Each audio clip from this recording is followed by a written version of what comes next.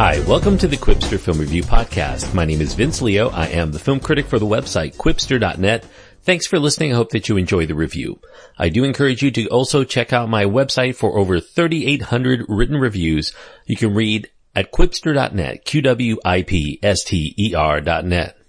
Marguerite is the film I'm going to be reviewing today. It's a drama/comedy. It's rated R because of brief graphic nudity and sexual content and the scene of drug use. It runs 2 hours and 9 minutes, and the cast includes Catherine Fro, Andre Marcon, Dennis Mupunga, Michelle Pfau, and Krista Ture. The director is Xavier Giannoli, and the screenplay is by Giannoli as well as Marcia Romano.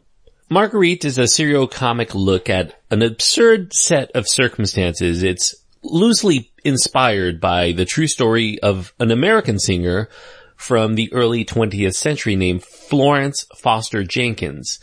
Those of you who follow the industry trades will know that Jenkins herself is set to get her own film in 2016, and she'll be played by Meryl Streep and directed by Stephen Frears. The mostly fictional Marguerite is set in France around 1920. Catherine Fro plays Marguerite Dumont.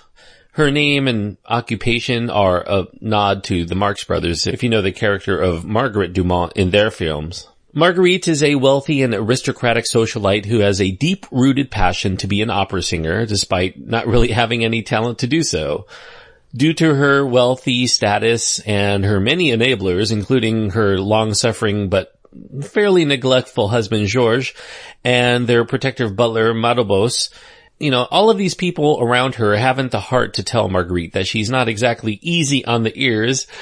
And because of their encouragement, she dives in headfirst to a career in the vocal arts. Now that she's gone from just singing amongst her friends and her peers in private ceremonies into the public arena potentially, the people around her are at a loss as to just what they should do in order to minimize the damage that may be inflicted on Marguerite's fragile ego once the general public, who've actually paid to hear her embarrassingly caterwaul on a theater stage, give her their instant response.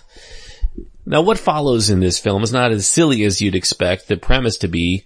We learn that Marguerite's desire to be in the public eye stems not as much from her own ego as it does her desire to make sure that she's noticed by the husband, who seems to be not as attentive in the marriage as he had once been in their early days.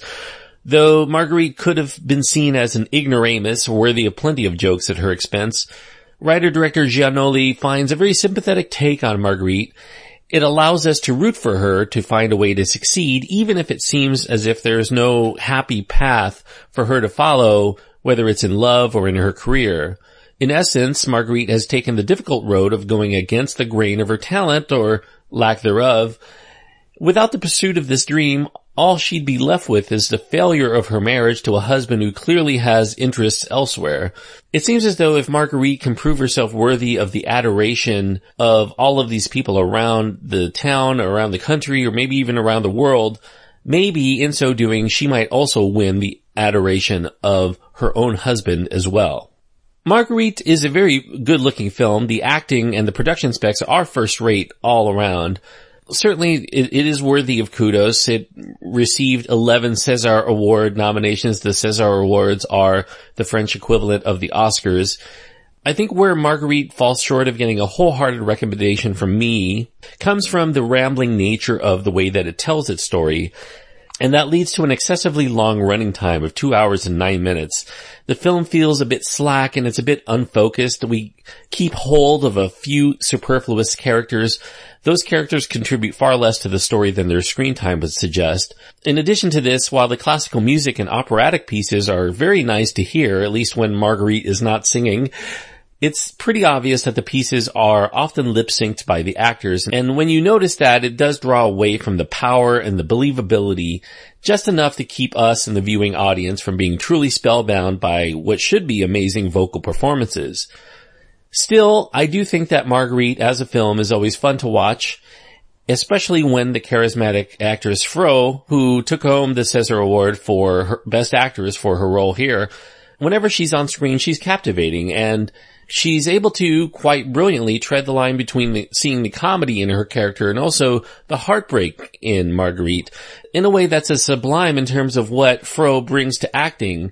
It's akin to what a great opera singer would bring in trying to handle a tricky piece by Mozart. I think Fro's performance is enough to elevate this film into one worth checking out if you enjoy her work in particular, and I do think that it should also meet well for fans of films that spotlight how following one's passions in art can lead to a life of interesting developments. Whether you have the talent to take you to the top or not, sometimes the journey is more interesting than the destination, and certainly Marguerite shows that here.